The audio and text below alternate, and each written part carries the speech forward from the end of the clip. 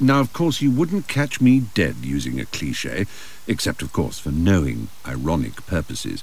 But let me get straight to the point, as Shirley Bassey so memorably sang. Cliché is part of language, regrettably unforgettable, and often unforgettably regrettable. It grows like topsy, ineradicable, and probably indefinable.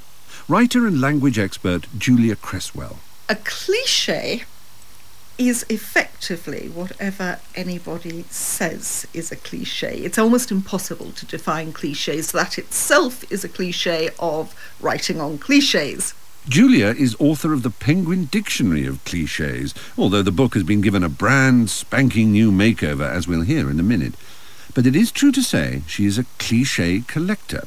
Tough job, but someone's got to do it. I wanted to write a book about the history of the weird and wonderful expressions we use.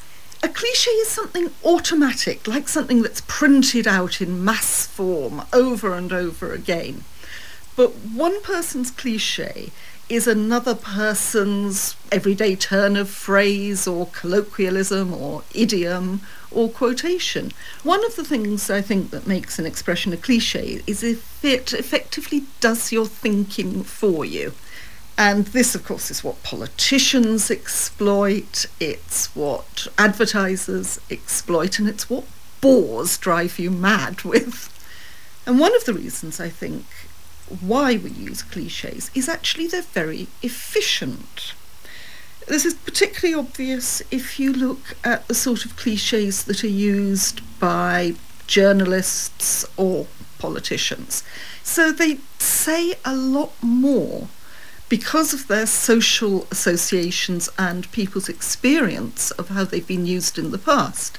They build up to very effective ways of getting at your emotions or channeling your thoughts in certain directions.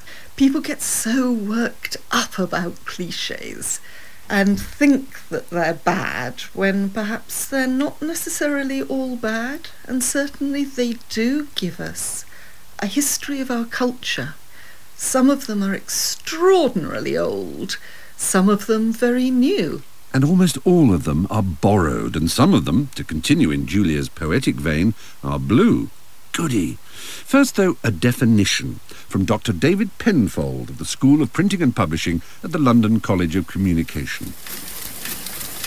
Cliché is a term that describes the manufacture by printers, probably starting in the 18th century, of a version of type which allows them to use this cliché over and over again to keep printing. It's a version of cliquer, so it means to click. I'm not quite sure whether it was clicking into place or the sound of it, but it came from the idea when the French presumably used papier-mâché to over the type, which had been set, and then they formed a mould, and then into the mould they created a metal reproduction of the type, so it was no longer movable, it was fixed then. So like this one here, this is a curved one, but you can see the same principle. The type's been set, and so you then have something which is no longer movable type, but it's something you can keep reproducing, which is hence the cliché. It actually comes from a French verb meaning to click, and the correct English translation of this is stereotype. And you can see why stereo, because the type actually stands out because it's three-dimensional. Now, often derivations aren't worth the paper they're printed on, but in this case, the fact that cliché starts life as a printer's term, a forerunner of cut and paste, a way of preserving and regurgitating freeze-dried phrases, is worthy of note. So a stereotypical phrase, infinitely reproducible at the click of a printing plate, and later the click of a mouse. In the days of movable type, individual letters made of metal, the very physical ingredients of bespoke words, had to be treated as a finite resource, treasured. So, a cliché was a handy cut-out-and-keep, one-click affair. No compositing, no thought, no tying up of language into anything original. The very definition of cliché is coined by people for whom words are a stock in trade. So, I blame the media. Cliché dates back to 18th century printing, but the oldest cliché in the book is older even than that. The oldest cliché in the book is hither and thither, which perhaps is a bit dated now. but it has reason to be, since the earliest example I found goes back to 725 in Old English, which is not the only Old English cliché, actually. But is hither and thither a cliché? Does not its great age and old-fashioned vocabulary exempt it from the linguo bin? I mean, if you're going to turn round and say clichés are in the eye of the beholder, then we're going to be all over the shop. All over the shop? No, I would call that slang, perhaps, rather than a cliché. All right. One man's cliché is another man's... No, that's no good. Look, if we're not helped by derivation or definition, let's tap into a consistent source of cliché. Nice one, Cyril. Nice one, son. Nice one, Cyril. Let's have another one. Consistency over the rest of the season. This is the main thing. Taking one game at a time and being consistent. So we just got to be very careful and take each game as it comes. And it is true to say, literally, it is a game of two halves, and both halves the ball didn't run our way. Obviously, I'm over the moon that it's finally happened, but I felt very upset for Dennis in many ways, because being the pro that he is, he could only give of his best, and when he came off, he looked absolutely... Yes, we know how he looked and how he felt. Not nice at all, Cyril. I think I've got an idea. Let's take this big old cliché and spread-eagle it, to mix an avian metaphor, on our operating table and subject it to remorseless examination. Find out just what makes it tick. Nurse, the screens. But first, the story so far. The year is 1908, and Tottenham Hotspur players were among the passengers on the long voyage home after a successful tour of Argentina. And on the way back, they came by sea. It's a very long journey, and to break the boredom, the squad, amongst all the rest of the passengers, were invited to take part in a fancy dress competition. This is Martin Cloak, football enthusiast and co-author of the Spurs Miscellany. And the fancy dress competition was won by two members of the Spurs squad dressed as Man Friday and Robinson Crusoe, complete with, on one of their shoulders, the ship's parrot. When the ship got back to England, as recognition of the fun that they provided, the ship's captain presented the Spurs team with the parrot. So the parrot lived at Spurs ground, White Hart Lane, for the next 11 years. So far, so what? We have to wait till 1919 and the reorganisation of top-class football depleted by World War I losses. News came to Tottenham that the team would not qualify for First Division status. They'd been cheated, allegedly, of their rightful place at the top table by North London Aravists and Woolwich refugees, Arsenal. There was some lobbying done by a guy called Norris, who was the Arsenal chairman and a bit of a kind of local businessman and bigwig, who had apparently been having various conversations with the football authorities and persuaded them that they might want to do things differently, because he'd just moved his team from South London up to Spurs territory in North London. Spurs' place was taken away, and Arsenal, who had finished in 6th place in the second division, were given Tottenham's place. And on the very day this happened, the parrot, which had been presented 11 years before, died. So one of the nicknames for Arsenal amongst Spurs fans is the Parrot Killers, but it's very likely that the phrase sick as a parrot actually comes from this stage. Obviously the parrot would need to have been sick before it died. But what we do know for sure is there was a parrot, we know where it came from, and we know that on the same day, a remarkable coincidence, that Spurs were cheated out of their place in the First Division, the parrot died. So if that's not a good reason to be as sick as a parrot, I don't know what is. An admirable anatomy of a pestilentially successful cliché from Martin Cloak. True or untrue, it taps into the mythic Roman notion of augury. The health of birds, usually judged by the state of their entrails, had a close relation to the workings of destiny. And in this phrase, the footballer empathises with the doom-laden and nauseous bird.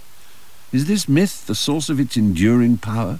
Its popularity was established in print. The first recorded use, according to sort of modern folklore, if you like, of the use of sick as a parrot was in Private Eye in the late 70s, in the famous FC Neasden reports, Sid and Doris Bonkers and all that. And sick as a parrot was used in inverted commas. I also know that the sports writer Frank Keating claims to have invented the phrase when working on a local paper in Gloucestershire in the 70s. Apparently his sports editor was a fellow called Parrot, who was nicknamed with great originality Polly.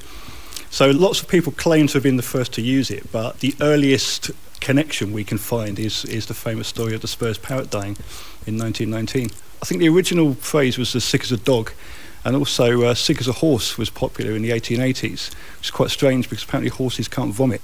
Although a vomiting horse, one might imagine, if you want to imagine such a thing at all, betokens a horse on its last legs.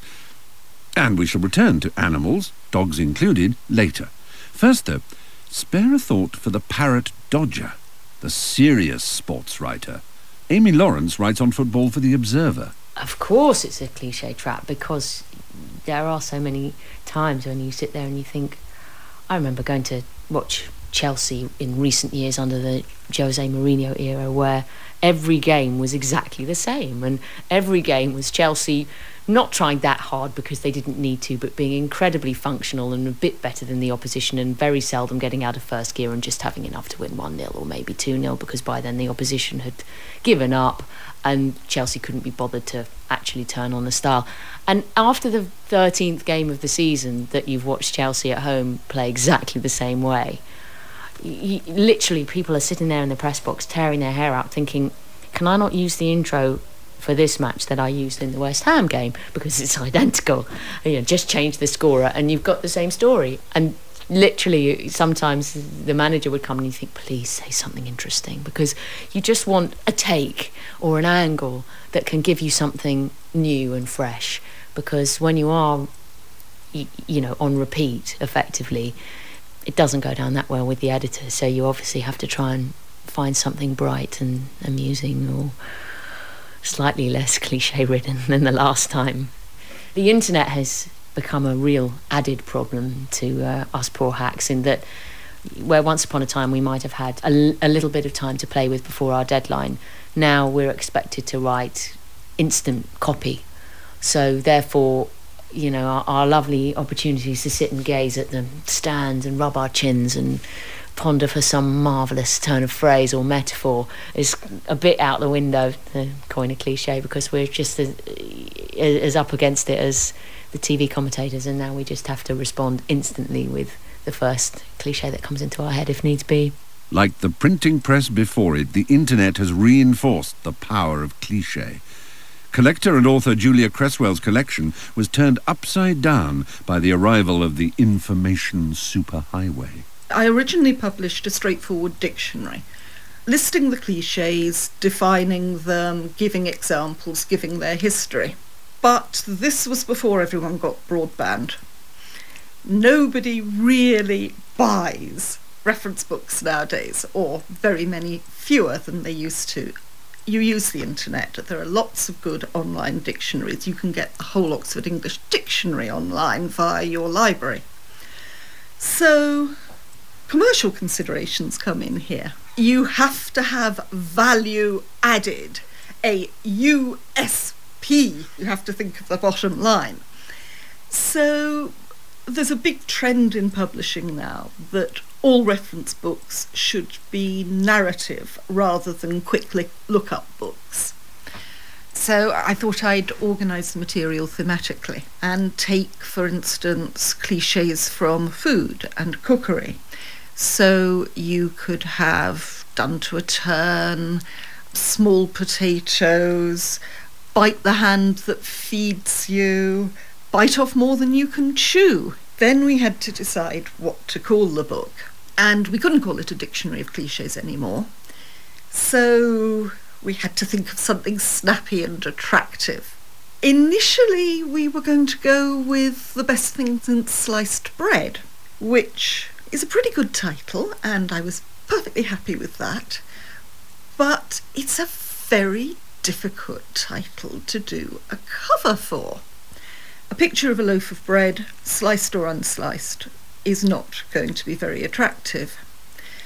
And then the designer came up with an absolutely irresistible cover illustrating the expression cat's pyjamas, and it was just too good to waste.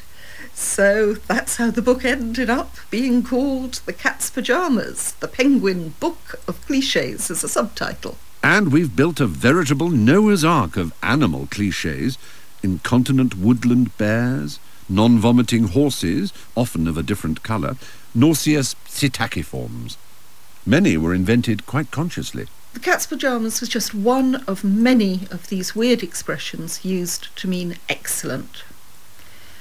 The bee's knees is the other one that's survived. It dates from the 18th century, but it was used in a slightly different way.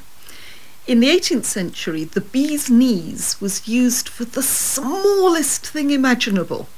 So maybe this had sort of filtered down and was in the back of someone's mind when this trend started. In a world full of flappers and Model T cars and jazz, reaction against everything that the pre-First World War stood for, when modernism was all the craze, there was a trend for making the most elaborate expressions you could think of for excellent, mainly formed from combining an animal with some odd body part. The cat's pyjamas, clothing okay, but mainly body parts. So you have the bee's knees, the eel's ankle, the cat's whiskers, the flea's eyebrow, the canary's tusks, the snake's hips, the bullfrog's beard, the elephant's instep, anything that you could think of. The elephant's pyjamas even has been recorded. The sardine's whiskers. And it was just a clever, supposedly witty way of saying good.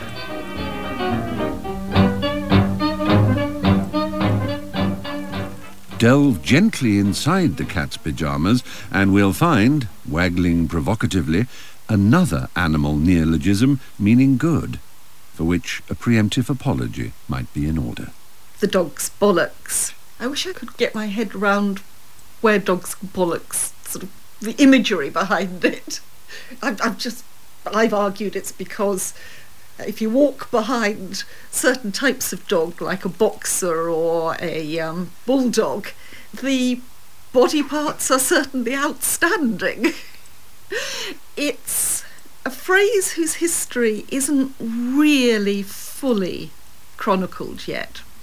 Most people think it comes from Viz magazine, but it was around before.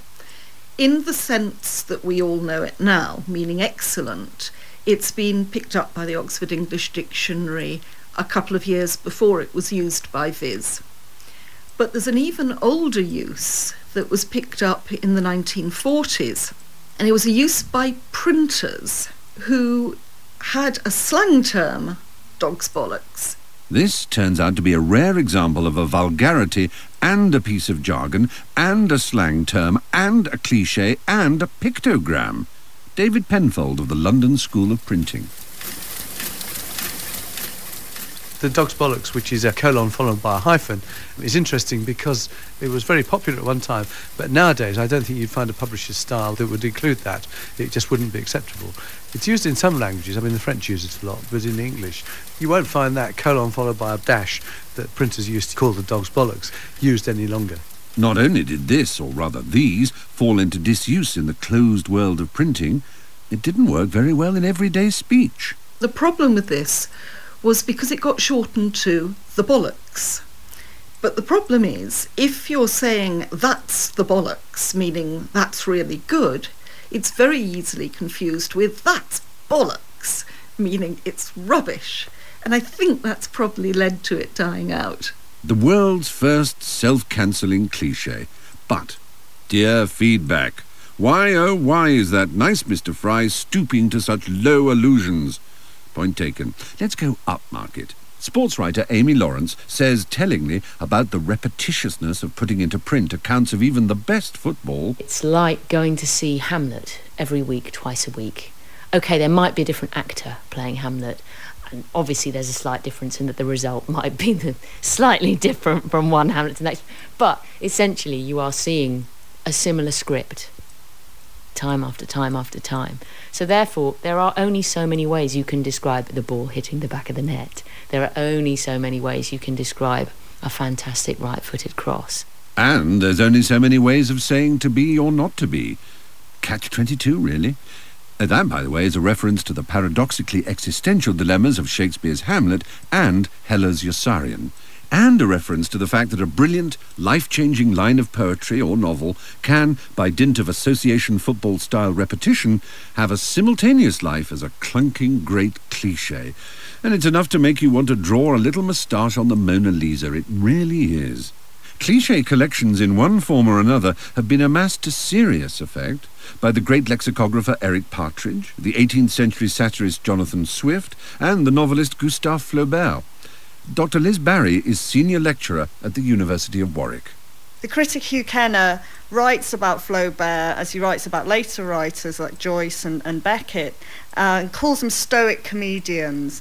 They're commentators who are looking at society and thinking about the dilemma of writing in an age of a print culture where everything that one says has been written somewhere before, where literature is distributed immediately to the masses.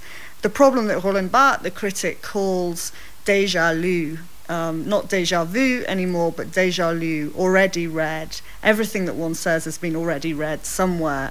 And how does the writer respond to this situation? One thing that these writers are exploring is the way in which their characters are trying to live their life by the cliches that they read in books. They're trying to apply these received ideas to the world, and there's always a gap. They never quite fit. Their experiences never quite fit to the experiences that literature tells them about. So Madame Bovary is destroyed, psychologically and literally in the end by the fact that her love affairs don't match up with the romantic cliches that she reads about, that she can't reproduce those experiences in her own life. Flaubert is very aware that the writer isn't immune to cliché, so he writes about the way in which writers are afraid to open his dictionary in case they find their own words or what they thought were their own words there, or he comments on the way in which the banalities that he collects amusedly in his books, he actually also finds in his own love letters to Louise Collet. So he's very, very aware that the writer in some sense is in crisis in not ever being able to produce the perfect new idea.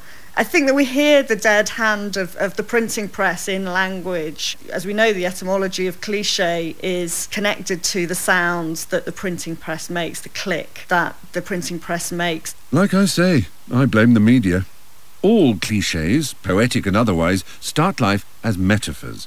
And according to linguist Dr. Guy Deutscher of Leiden University, metaphors either get ground into common or garden anonymity by repeated use, or repetition popularizes them and turns them into long-lasting cliché. So the reason why clichés remain clichés and great, rather than just being ground down like most common metaphors, is that they were so powerful probably to start with that they refuse to biodegrade and they just pollute the landscape, like the big lumps of plastic that pollute the beach. But if these nasty-looking lumps of plastic can be recycled in a really clever way, if they have a second life as art, how do we rate them? Tell me, where is fancy bred? In the heart or in the head? Famous magical lines from the casket opening scene in The Merchant of Venice. Too famous, perhaps, for James Joyce's Bloom, the advertising man in Ulysses, whose head is teeming with this kind of stuff. He can't resist a recycling opportunity, and he already has fancy and bread at the back of his overdriven mind because of the enchanting smell from a local bakery. This is his instinctive pun about his own fancy and where it is bred. Tell me, where is fancy bread? At Rourke's the baker's, it is said. A pun, a slogan, a satire on slogans, a satire on 20th century culture, an image from inside a man's head, a nifty bit of Shakespeare recycling. Dr. Liz Barry. Joyce is playing there with a Shakespearean illusion, but also showing us how Bloom makes his own meanings. For Joyce as well, these very constrained and very debased kinds of language are brought to life again and given all sorts of significance in his writings. In one sense, he's not frightened of the circulation of these meanings, because in the rich and rather crazy world of Bloom's head, the associations that they will have will be completely unexpected and completely individual and personal to Bloom. So there is a way in which the individual citizen can resist the kind of homogenizing influence of advertising, wanting to make us all the same, wanting to make us buy the same product at the same time every day or at the same time every week. The big question about cliche, perhaps, is that it questions the distinction between the highbrow and the lowbrow. For Joyce's Bloom, the allusions to Shakespeare and the advertising jingles are on a par in his mind. They've become detached from their context. They're circulating in his mind. They're chiming off all sorts of things that he's encountering in everyday life. So there's a question about how one preserves the idea of high culture, and this is a question that's exercising the critics of postmodernity. How does one preserve a distinction between high and low culture if the idea of originality is no longer as powerful as it once was, if there is this anxiety about everything already read, everything always having been read before? How does one create that or preserve that distinction between the high and the low? And does it matter? Does it? Search me. They always say, though this is a bit of a cliche, radio has the best pictures. So, think Andy Warhol's self-conscious cliche, the repeated silkscreen print of Marilyn Monroe. Click, click, click. Makes you think, eh? Or not? Did any of this matter, or was it just an excuse for me to say bollocks a lot at the end of the day? There, I've said it. Baby, I feel good from the moment I rise. Feel good from morning to the end of the day. To the end of the day. I've left it till the end of the programme, if not the day. Britain's favourite or least favourite cliche.